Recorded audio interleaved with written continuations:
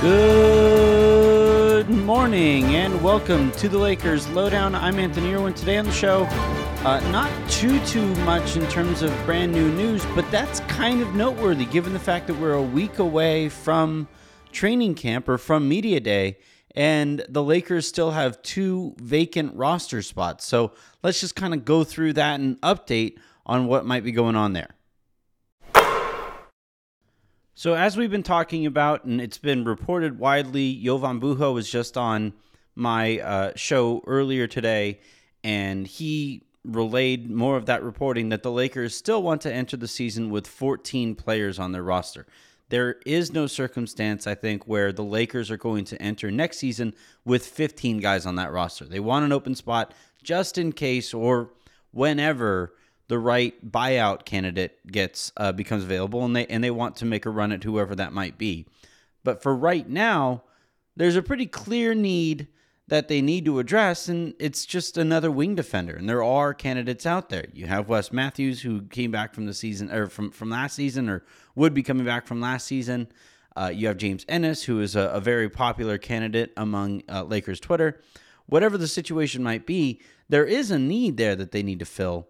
But even with that said, it's kind of hard to see the minutes for whoever would be that 14th guy. So whoever accepts that role, are you going to be open to not playing all that often or having to really fight tooth and nail for any minutes that you actually are going to get? So to a certain extent, it might make some sense in terms of availability and availability of minutes and opportunity for the Lakers to just sign somebody to a non-guaranteed contract, one of the younger guys that they're going to be bringing into camp, and see if maybe that might make more sense for them as well. It's just really hard to see the logic there necessarily, just because, hey, this is still a really old team. It's going to be a really long season. You're getting back to playing 82 games this year. You might want to have somebody in camp that or on your roster that if somebody drops out can just slide right in and not have to play catch up in the same way somebody that you sign later in the season might. Look, a lot has been made about the age, and I know Lakers players hate hearing about how much we're talking about how old the roster is, but that doesn't change the fact that it's an old roster, an extremely old roster. And this season is going to be a long one. You don't know how often everybody is going to be available. So for me, I would prefer to see the Lakers bring somebody in now so that when somebody goes down, you don't have to worry about, well, all right, we got to run super basic stuff. We're only running first read stuff with the new guy whenever they show up, whenever they're made available. So for me, I would like to, if they are going to use that 14th roster spot on somebody that they think might be productive, just get it done now. I know that you're incurring some taxes and stuff like that, and they're waiting to see who takes training camp invites. But for my money, and granted, the Lakers are not spending my money here, but for where I'm standing, I would just prefer to see the Lakers get this taken care of, move on, get everybody on the same page, and get your chemistry all up to date as you head into what is going to be a long, difficult season. Just get that knocked out.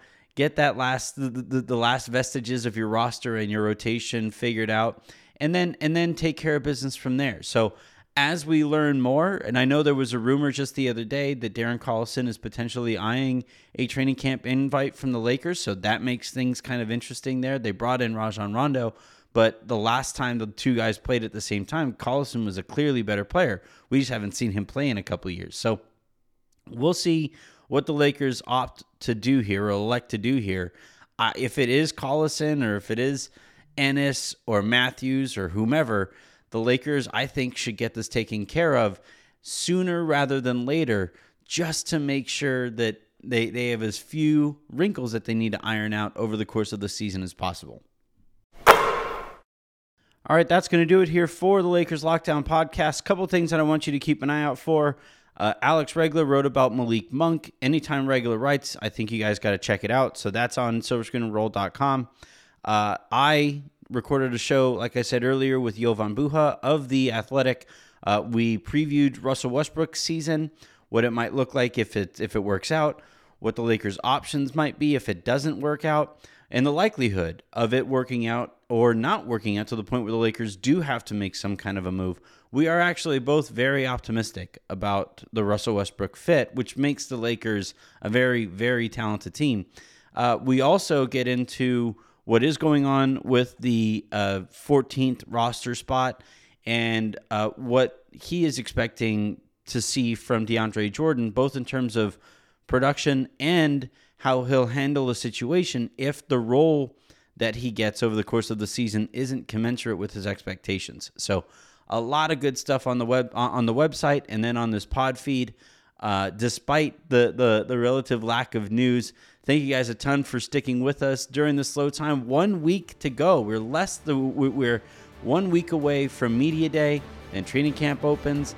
You got a few days before your first preseason game. We are pounding on the door of this next NBA season, and it's going to be an incredible one. Until tomorrow, I'm Anthony Irwin saying have a good one.